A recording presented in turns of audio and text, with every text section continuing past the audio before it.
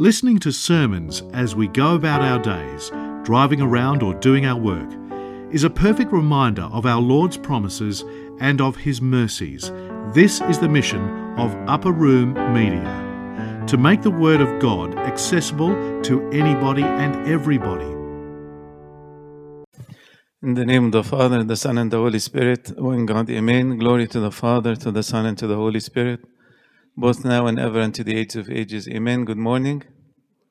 Today's meditation is entitled, Salt is Good, and it's being inspired by today's Gospel reading from Luke chapter 14, where our Lord Jesus looks at His disciples and He claims to them a spiritual reality. But what's amazing about the Lord Jesus is that He always takes something from the material world, something that the disciples are used to in their daily lives, something from God's creation, and makes a direct connection with a spiritual fact. So He says to them, salt is good, but if the salt has lost its flavor, how shall it be seasoned? It is neither fit for the land nor for the dunghill, but men throw it out. He who has ears to hear, let him hear. Okay, let me begin by asking you a question. How many of you agree that salt is good? Many of us. Okay, how many of you say salt is bad? A few of us, I'm sure, we will disagree. And the whole concept that salt is bad is relatively new to humanity, because only in the past couple of centuries we started to look at salt as a chemical, as a sodium chloride, and measure its values in the body. And this is fairly new, but think about the ancient times, okay? Think about the times of Jesus. Salt was very important for the existence of humanity. As a matter of fact, even though many of us are trying to lower their intake of salt in food or not add so much food, but the human body needs salt to exist. And without any salt, you cannot eliminate the salt altogether, because it's embedded in so many of the things that we eat naturally. We can suffer like heart failure or different failure of many organs of our body. But it's true that salt should be controlled and limited. And a lot of people, think of salt as that white poison, but it's actually God created us dependent on salt on many ways. So again, think about the ancient times. During the times of Jesus, salt was so essential for so many uses. And let me just give you a few examples. One of them is preserving the food. For example, they didn't have any refrigerators. They didn't have any means, like living in the Middle East where it's a warm climate. It's very easy for bacteria to grow. So salt was used maybe not to completely eliminate the growth of bacteria, but to preserve the food. Okay, in many ways, salted fish, it could last you for months and months. If you leave the fish without salting it, it could be rotten in a matter of just a few days in that very warm climate. And different types of food also was used. Salt was used in them to preserve them, to keep them through a winter season or a whole season of the year. So the use of it could be, perpetual for many months. But also, salt was used to season the food, to add a little bit of taste, a different taste, in order to, while you're consuming it and you're eating it, it could be a good way in order to add some flavor. Furthermore, if you live in a relatively cold environment, if you have snow on the ground, salt for sure is used for de-icing and for making sure that you don't slip on ice, etc. So it has a lot of useful uses.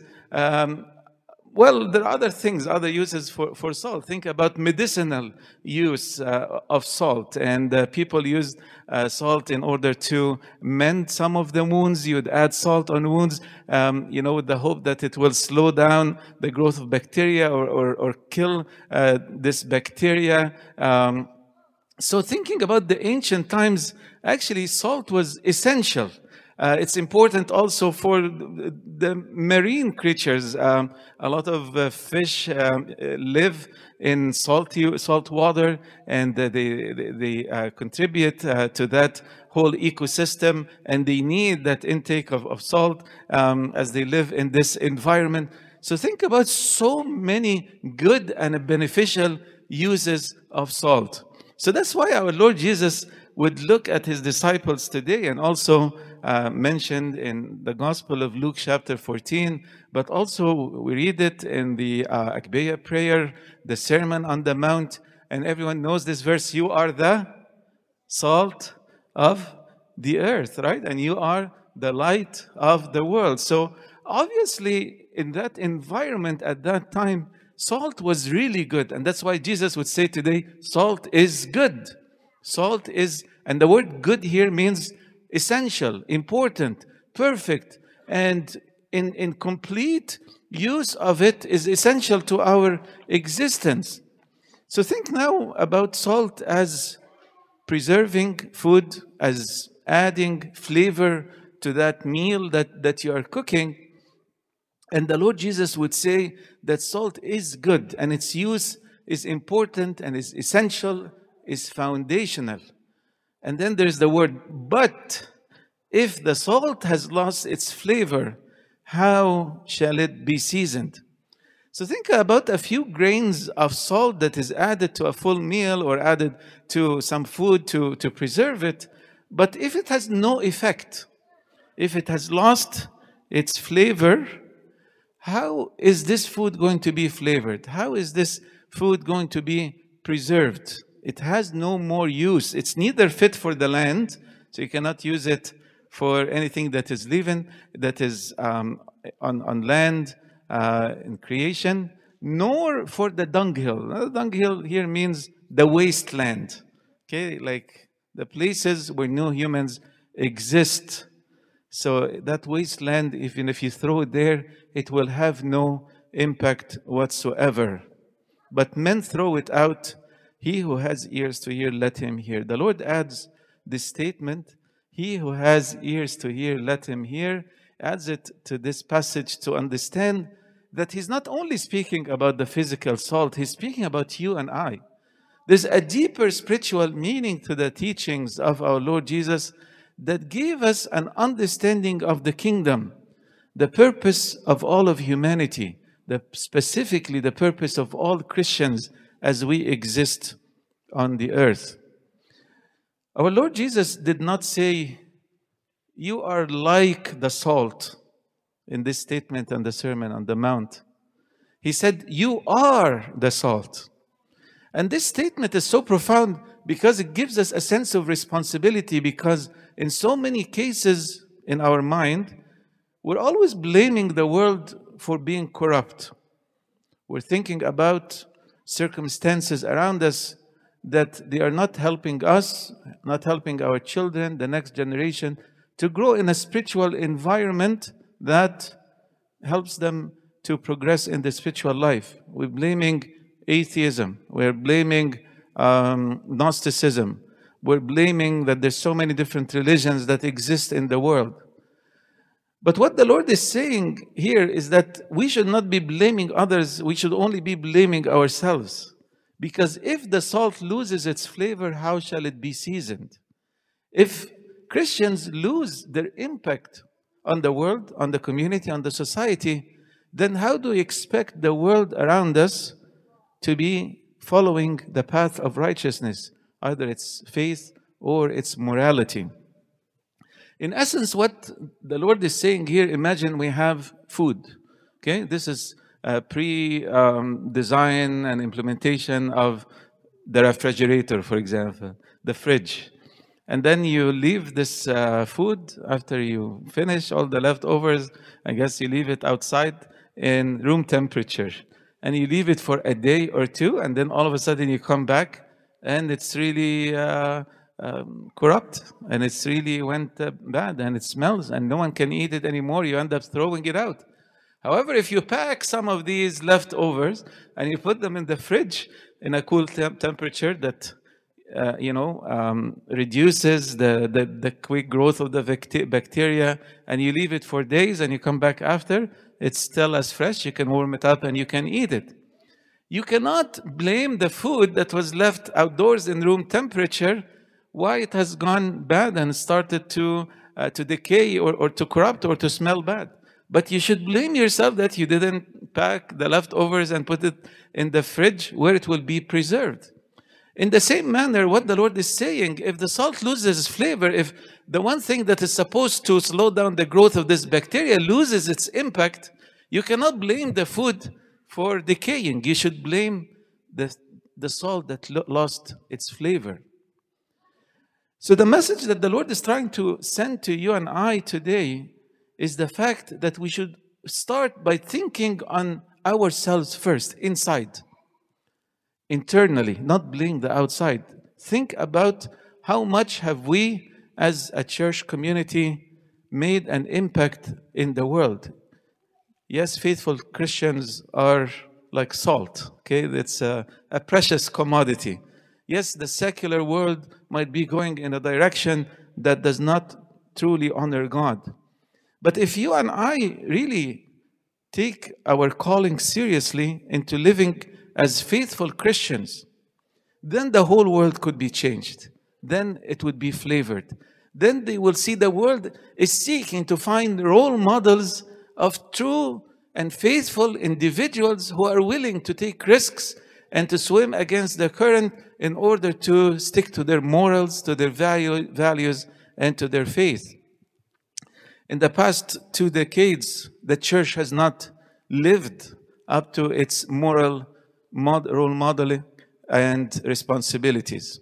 So many scandals have rocked the global church all around the world that ended up in people leaving the church communities and not being members in so many different churches, organizations globally, and not only speaking about the Orthodox Church, even though we are not immune.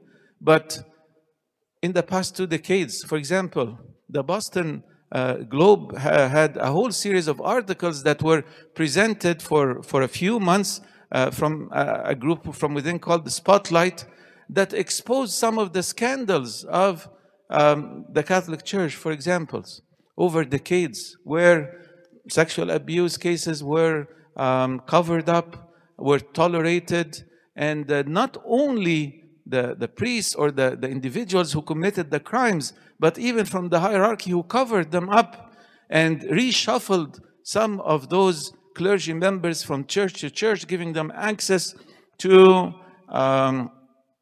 parishes, to choirs, to children, ultimately leading to the harm of so many children. That rocked the church. That impacted the church in so many different ways.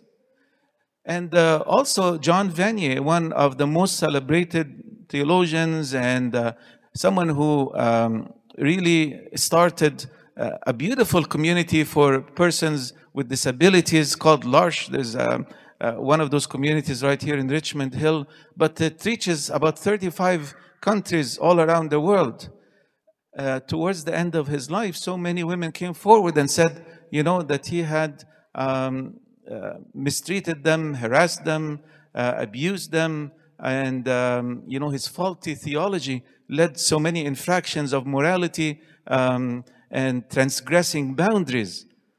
So these are things that impact people, and these are scandals that are coming from within. We're not even talking about things from outside the church.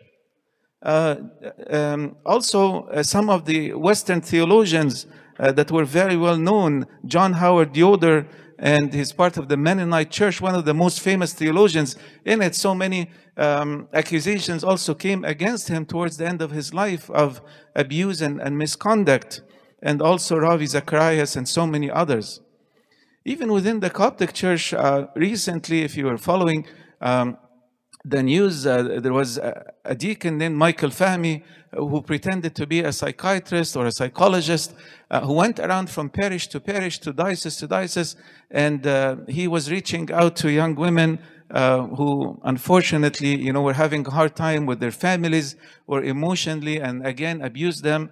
And this was one of the harshest cases of children molestation in the history of all of Egypt, and definitely in the Coptic Church. And thanks be to God, in the past year and a half or 2 years, 6 brave women who are now adults came forward and spoke with the police. He was arrested, and he received life sentence in prison last year in 2022. And you can look up all of his story online. There's so many other stories. But these scandals are from within, they're not from without. And many people are asking, has the church lost its moral compass? Quite often we speak from the pulpit about our faith, the fact that we are children of the martyrs and the pharaohs and the first church that was established by Christ himself in northern Africa. And we should be very proud that we're children of the theologians and famous people who impacted worldwide global Christianity. But why people are leaving church now is not because of the fact that we have a bright and amazing history. Why people are turning away from faith and from church now is because the salt has lost its flavor in many cases. I'm not trying to overgeneralize. Of course, you understand. We have so many amazing examples and role models of people who have kept the faith and have stuck to every step of life of righteousness throughout the ages. But it's the scandals, it's the moral and ethical mishaps that we allow, or sometimes we tolerate, or we don't stand firmly against in a church community, that people would look and say, are we still on track on what Jesus taught? How he was compassionate towards the weak and the marginalized? Some people say, how many cases are there? Anyways, it doesn't matter. Even one case is one too many. Even one example where we as leaders, where we as Christian people go against the teachings of the scripture could make people in the world look and say, does the church still uphold its moral compass, its convictions as a light to the world and a salt to the earth, as a lighthouse in the midst of the darkness? Doesn't matter, because how other people outside are acting, as long as you and I commit to a life of living righteously according to the gospel, according to the teachings, the pure and amazing teachings of Jesus Christ, we are still going to be okay. This past week, I was in UK for my graduation, and of course, the first thing I want to do is to go and visit the cathedrals and the churches, magnificent buildings that are in Europe, that tell us that this continent had an amazing history of people who were practicing their faith and living their faith and faithful to the gospel. But it's really unfortunate that most of these places now are ghost towns. These are places that have celebrated a bright history, but there is no present and maybe no future unless people turn away again and start to see role models and examples from within, not only from without. And I know as a Coptic community, we celebrate the fact that we're blessed with children and youth and young adults and young families. But I can assure you that all this can disappear in one generation, maybe less, unless we are cognizant about being the salt of the earth and the light to the world. As Jesus said today, salt is good. You and I are good by nature. We've received the charisma. We've received the holy oil. We have received the baptism. We are grounded. We have the sacraments. We have all the means. We have the scriptures. But we need the commitment to the path.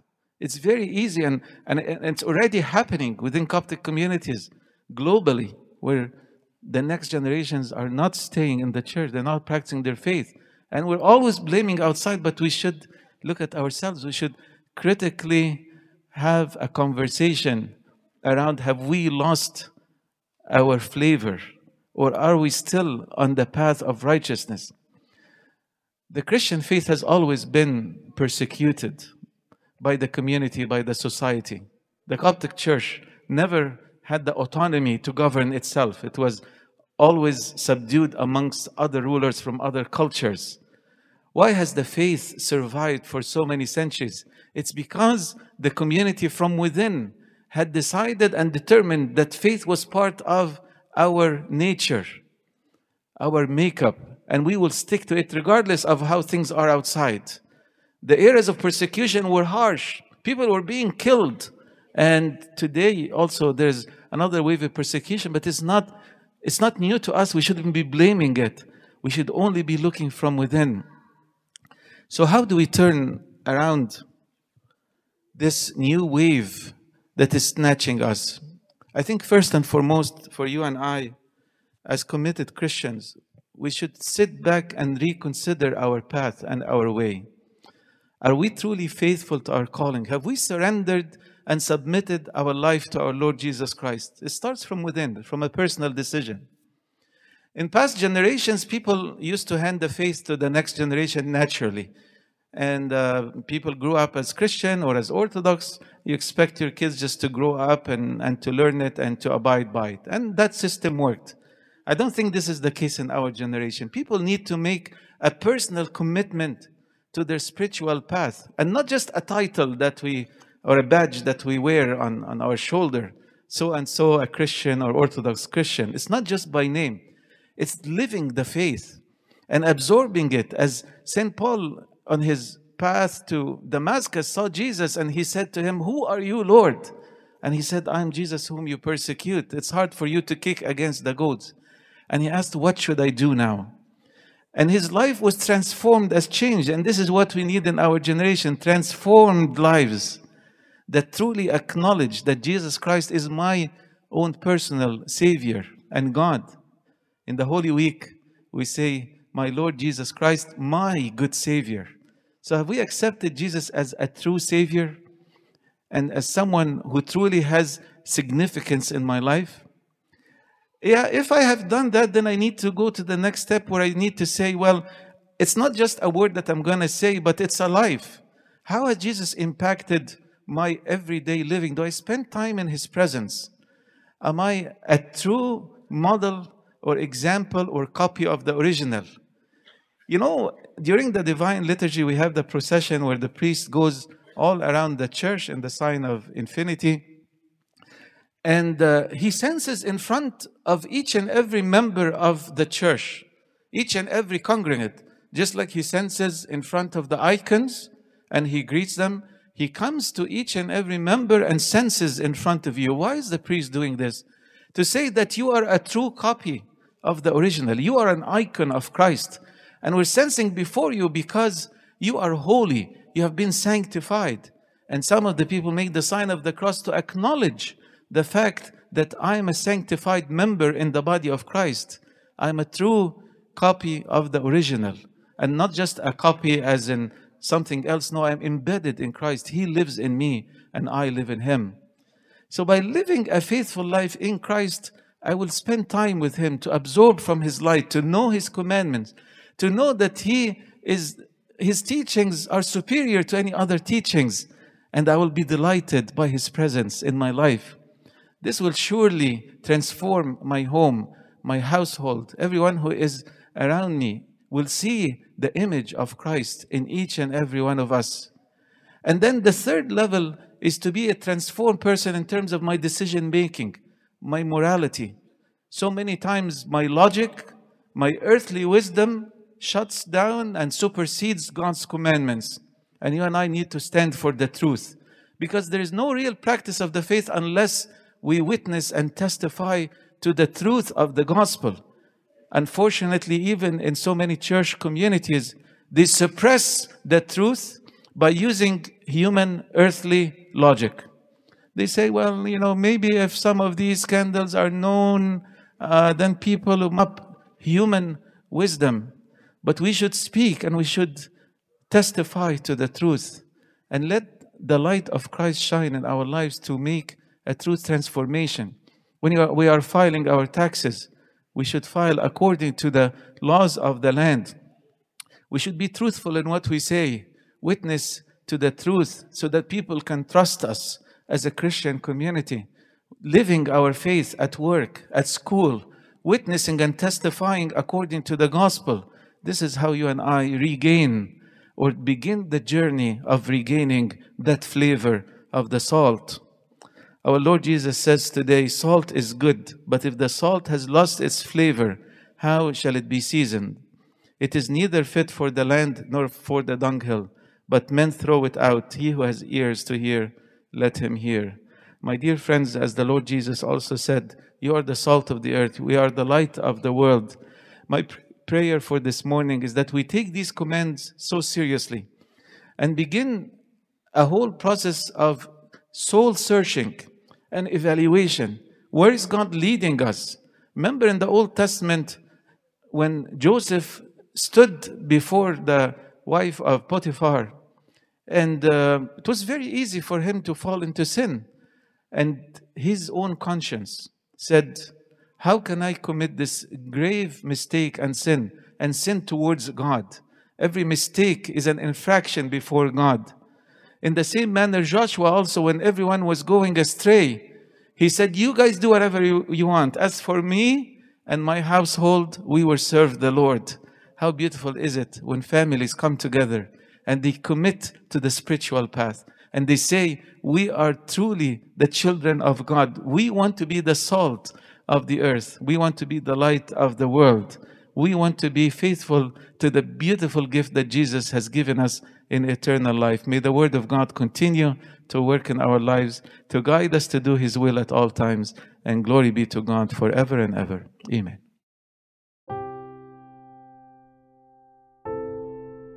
This talk was brought to you by Upper Room Media.